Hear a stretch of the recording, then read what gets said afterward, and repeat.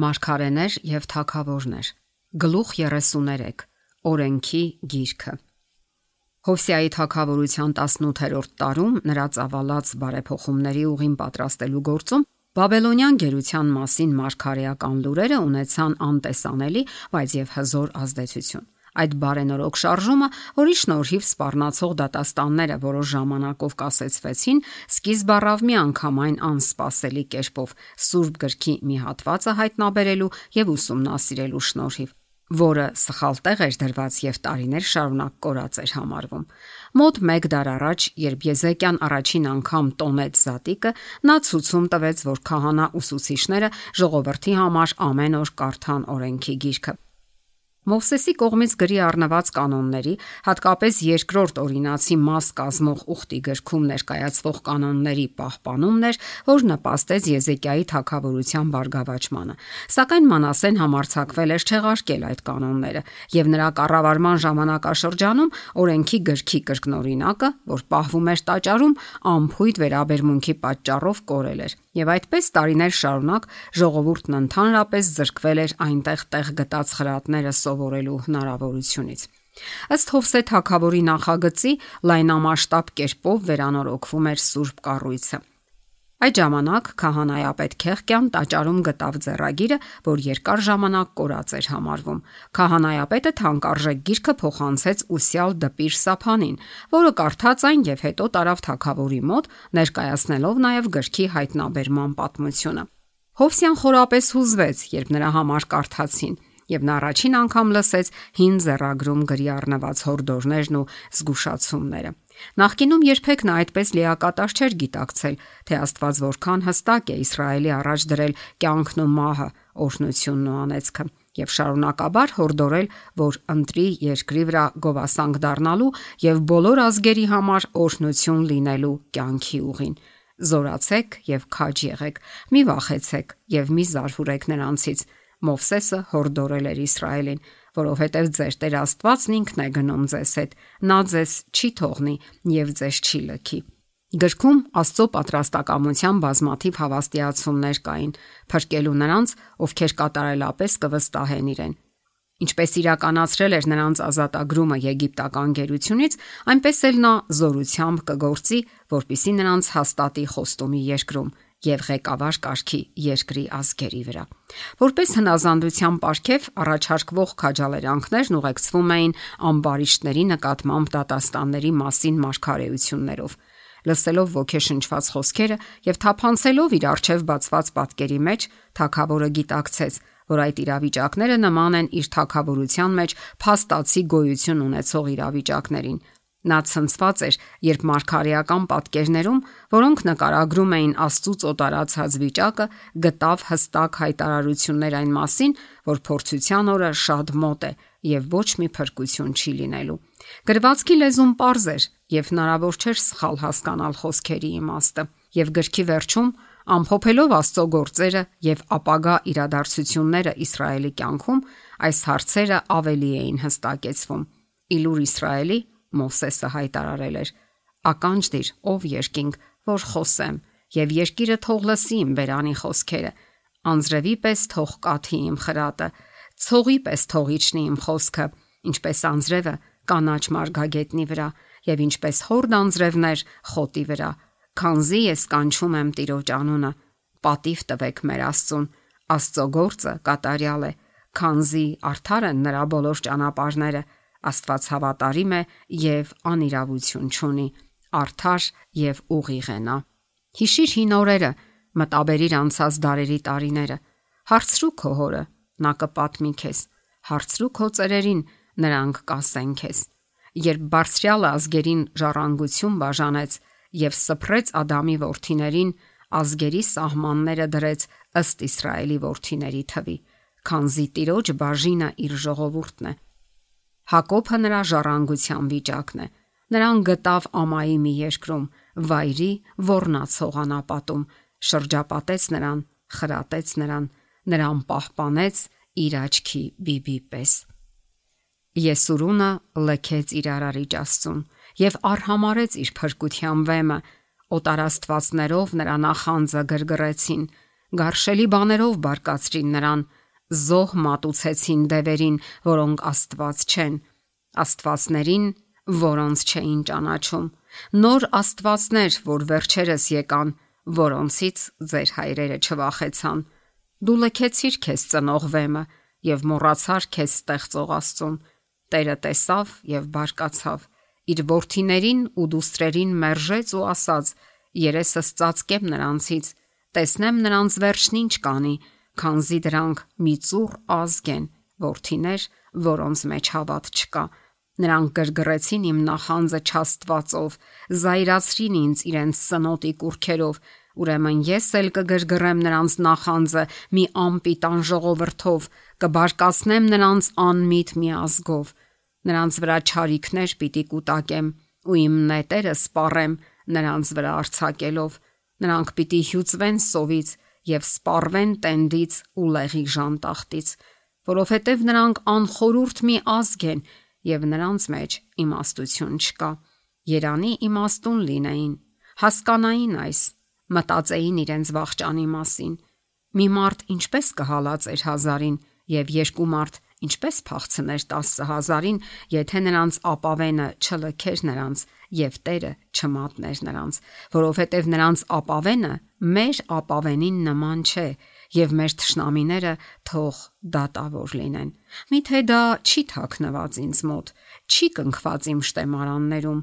իմն է վրեժխնդրությունն ու հատուցումը, նրանց ոտքը կերերա ժամանակին, որովհետեւ մոտ է նրանց կորստյան օրը եւ շուտով կգա նրանց համար պատրաստվածը։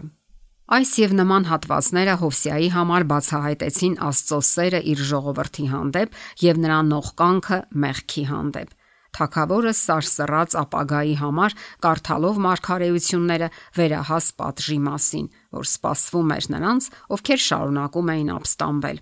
Հուդայի այլասերումը մեծ էր։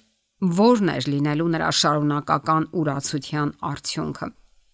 Նախորդ տարիներին թագավորն անտարբեր չէր եղել տարածվող կռապաշտության առումով։ Իր թագավորության 8-րդ տարին, որ ինքը դեռ պատանի էր, նա լիովին նվիրել էր Աստծո գործի ծառայությանը։ 4 տարի անց 20 տարեկանում, լրջորեն ցանկանալով իր ենթականերից հեռու վանել գայթակղությունները, նա Հուդան ու Երուսաղեմը մաքրել էր բարձր տեղերից, աստարովթի կուրքերից եւ քանդակած ու ձուլածո արձաններից։ Նրա առաջ քանդեցին Բահաղիմի զոհասեղանները, եւ նա կոտրատեց դրանց վրա գտնվող խունկի սեղանները, ջարդուփշուր արեց աստարովթի կուրքերն ու ձուլածո արձանները, մանրեց դրանք ու ցրիվ տվեց դրանք զոհ մատուցողների գերեզմանների վրա։ Նա քուրմերի ոսկորները այրեց նրանց զոհասեղանների վրա եւ մաքրեց Հուդան ու Երուսաղեմը։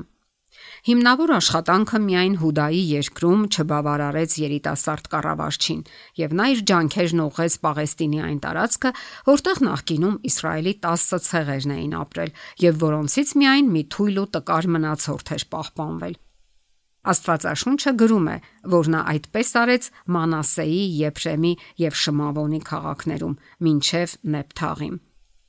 Թագավորը Երուսաղեմ վերադարձավ միայն այն ժամանակ, երբ անցավ այս ավերված տարածքի ամբողջ լայնքով ու երկայնքով եւ կործանեց զոհասեղանները, աստարովթի կուրքերը, փշրեց ու մանրեց քանդակած արձանները, կտոր արեց խունկի բոլոր սեղանները Իսրայելի ամբողջ երկրում։ Այսպիսով, դեռևս երիտասարդ տարիներից Հովսյան ձգտել էր օգտվել իր թագավորական դիրքի ընձեռած հնարավորություններից Աստծո սուրբ օրենքի սկզբունքները մեծարելու համար։ Եվ հիմա, երբ Սափան դպիրը նրա համար կարդում էր օրենքի գրքից, թագավորն այնտեղ գտավ փափագելի բարենորոգումն իրականացնելու գիտության գանձ եւ հզոր դաշնակից։ Նա հաստատապես որոշեց քայլել դրա խորհուրդների լույսի մեջ եւ անել հնարավորը իր ժողովրդին այդ ուսմունքներին ծանոթացնելու, նաեւ երկնային օրենքի հանդեպ հարգանք ու սեր զարգացնելու համար։ Սակայն արդյոք հնարավոր էր իրականացնել անհրաժեշտ բարենորոգումը։ Իսրայելը գրեթե հատել էր աստվածային համբերության սահմանը։ Շուտով Աստված վեր էր կենալու, որպիսի պատժի նրանց, ովքեր անպատվություն էին բերել իր անվանը։ Տիրոջ զայրույթն արդեն բորբոքվել էր ժողովրդի վրա։ ցավից ու անհանգստությունից ճնշված հովսյան դառնության պատառոտեց հանդերձները եւ խոնարհվեց Աստծո առաջ, ներում խնդրելով ամբարիշտ ազգի մեղքերի համար։ Այդ նույն ժամանակ Երուսաղեմում տաճարի մոտ ապրում էր Ողդան մարգարեուհին։ Անհանգիստ կանխազգացումներով թագավորը դիմեց նրան, նպատակ ունենալով այս ընտրված լրաբերի միջոցով տիրոջը հարցնել եւ իմանալ, արդյոք հնարավոր է իր ուժերի սահմաններում որևէ կերպ փրկել մոլորյալ կործանման եզրին գտնվող Հուդան։ Իրավիճակի լրջությունը եւ մարգարեուհու հանդեպ հարգանքը դրդեցին նրա մոտ ուղարկել թագավորության առաջին այրերին։ Գնացեք, հրահանգեց նա, հարցրեք տիրոջն ինձ համար, ժողովրդի համար եւ ամբողջ Հուդայի համար այս գտնված գրքի խոսքերի համաձայն, որովհետեւ մեծ է տիրոջ բարկությունը, որ բորբոքվել է մեզ վրա, նրա համար, որ մեր հայրերը չեն հնազանդվել այս գրքի խոսքերին, որ կատարեն մեր մասին բոլոր գրվածները։ Ողդայի միջոցով տիրոջ խոսքը եղավ Հովսյային, թե Երուսաղեմի ավերումը անխուսափելի է։ Եթե նույնիսկ հիմա ժողովուրդը խոնարհվի Աստծո առաջ, չի կարող խուսափել պատժից։ Այնքան երկար ժամանակ է մարդկանց գիտակցությունը բթացած եղել մեղքից, որ եթե դատաստանը հեռացվի, նրանք շուտով կվերադառնան նույն մեղավոր ճանապարհին։ Ասացեք այն մարդուն, որ ձեզ ուղարկել է ինձ մոտ, ասաց մարգարեուհին, այսպես է ասում Տերը։ Ահա ես չարիք պիտի բերեմ այս տեղի վրա եւ նրա բնակիչների վրա այն գրքի բոլոր խոսքերի համաձայն, որ կարդացել է Հուդայի թագավորը, նրա համար, որ ինձ թողել են եւ խունկ ծխել ուրիշ աստվածների իրենց ձեռքերի բոլոր գործերով ինձ բարկացնելու համար, եւ իմ բարկությունը պիտի բորբոքվի այս տեղի վրա եւ չպիտի հանգչի։ Սակայն քանի որ թագավորը սիրտը խոնարհեցրել էր իր Աստծո առաջ, Տերն ընդունեց նրա խնդրանքը, որ ներում եւ ողորմություն էր ակնկալում։ Նրան տրվեց ուղերձը, որովհետեւ քո սիրտը փափկեց եւ դու խոնարհվեցիր Տիրոջ առաջ, լսելով այն խոսքերը, որ ես ասել եմ այս տեղի դեմ եւ նրա բնակիչների դեմ, թե ավերում ու անեծք պիտի լինի, եւ պատռեցիր քո հանդերձներն ու լաց եղար իմ առաջ։ Ես էլ լսեցի քեզ, ասում է Տերը։ Դրա համար ահա ես քեզ կտանեմ քո հայրերի մոտ, եւ դու խաղաղությամբ կդրվես քո գերեզմանի մեջ, եւ քո աչքերը չեն տեսնի այն բոլոր չարիքները, որ ես բերելու եմ այս երկրի վրա։ Ապագայի հարցը թագավորը պետք է թողներ Աստծուն։ Նա չէր կարող փոխել Եհովայի հավիտենական որոշումները։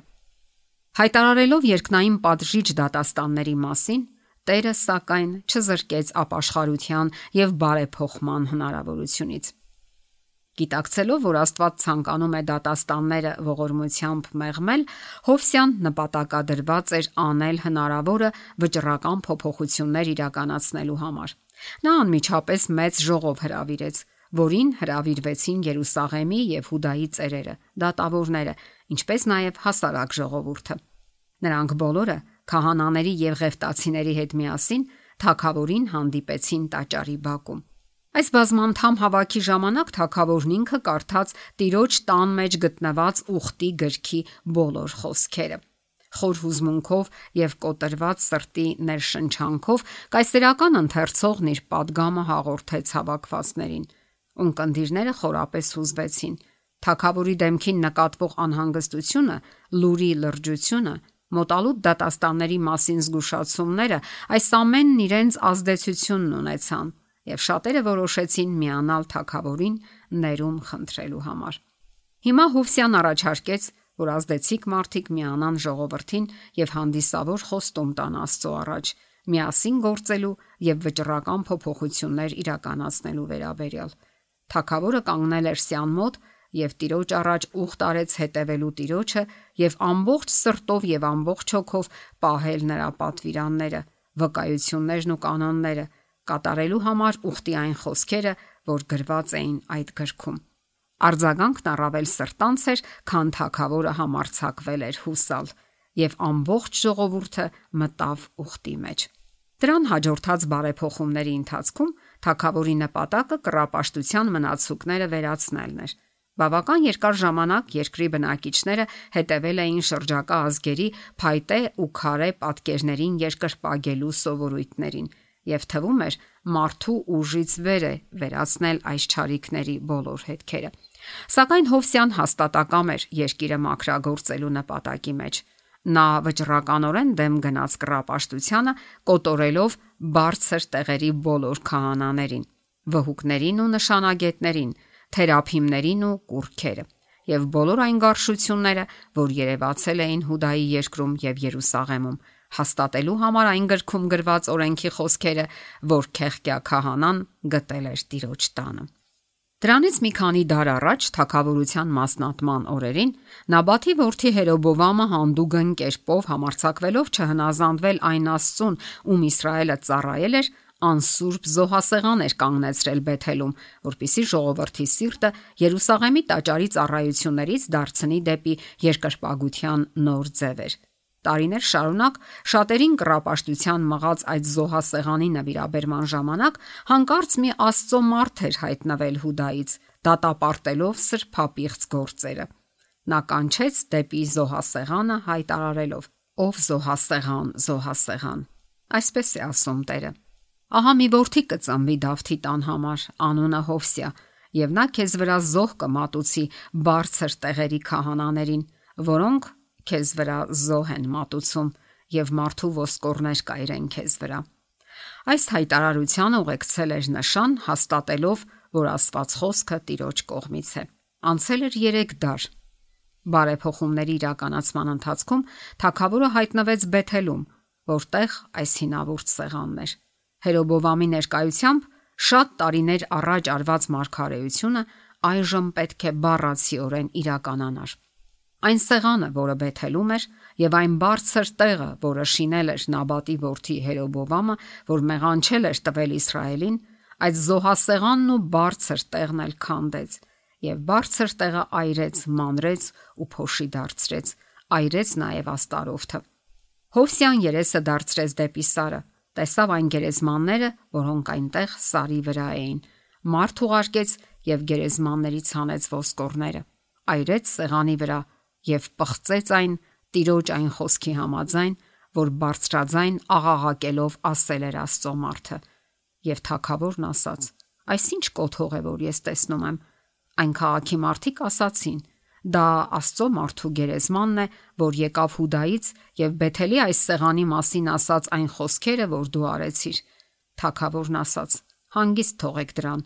ոչ ոք նրա ոսկորները չշարժի տեղից»։ Եվ նրա ոսկորները պահեցին Սամարիայից եկած մարգարեի ոսկորների հետ։ Ձիթենյաց լեռան հարավային լանջերին, Մորիա լեռան վրա,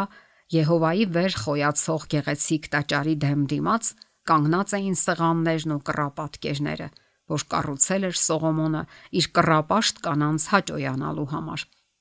Ավելի քան 3 դար այդ հսկա գարշելի պատկերները Իսրայելի իմաստագույն թագավորի ուրացության լուռ վկաները կանգնած էին հանցանքների լեռան վրա։ Հովսյան սրանք նույնպես հեռացրեց ու ոչնչացրեց։ Թագավորը ձգտում էր հաստատել Հուդայի հավատը իր հայրերի Աստծո հանդեպ, անցկացնելով մեծ զատկի տոնը օրենքի գրքում սահմանված կանոնների համաձայն։ Պատասխանատուները, ովքեր պետք է իրականացնեին սուրբ ծառայությունները, նախապատրաստել էին ամեն ինչ, եւ տոնի մեծ օրը առատ զոհաբերություններ արվեցին։ Այդպիսի զատիկ չէր կատարվել Իսրայելը կառավարող դատավորների օրերից ի վեր եւ Իսրայելի թագավորների ու Հուդայի թագավորների օրոք։ Սակայն Հովսեայի նախանձախնդրությունը, որքան էլ ընդունելի Աստծո կողմից, չէր կարող քավություն լինել նախորդ սերունդների մեղքերի համար, եւ ոչ էլ թագավորի հետևորդների աստվածավախությունը կարող էր նպաստել շատերի սրտի փոփոխությանը, ովքեր համառորեն հրաժարվում էին կռապաշտությունից դառնալ դեպի ճշմարիտ Աստծո երկրպագությունը։ Զատկի տոնակատարությունից ավելի քան 1 տասնամյակ անց Հովսյան դեռևս շարունակում էր թագավորել։ Նա դիմավորեց մահը 39 տարեկանում եգիպտական ուժերի դեմ ճակատամարտում եւ թաղվեց իր հայրերի գերեզմանատանը։ Ամբողջ Հուդան ու Երուսաղեմը սուգարեցին Հովսեայի վրա։ Երեմիան ողբ ասաց Հովսեայի մասին, եւ մինչեւ այսօր բոլոր երգիչներն ու երգչուհիները իրենց ողբերում հիշում են Հովսեային եւ սովորություն դարձավ Իսրայելում։ Դրանք գրի են առնված ողբերի գրքում։ Հովսեայից առաջ նրա պես մի թագավոր չէր եղել, որ ամբողջ զորությամբ դարձած լիներ դեպի Տերը, Մովսեսի ամբողջ օրենքի համաձայն, եւ ոչ էլ նրանից հետո նրա նմանը եղավ։ Սակայն Տերը հետ չդարձավ բորբոքված իր մեծ բարկությունից, որը բորբոքվել էր Հուդայի դեմ, պատճառած այն բոլոր չարիքների համար, որոնցով Մանասեն բարկացրել էր նրան։ Արագ մոտենում էր Երուսաղեմի կատարյալ ավերման, երկրի բնակիչների բաբելոնյան գերության, ինչպես նաև դասեր քաղելու ժամանակը, ինչը նրանք հրաժարվել էին անել առավել բարենպաստ հանգամանքներում։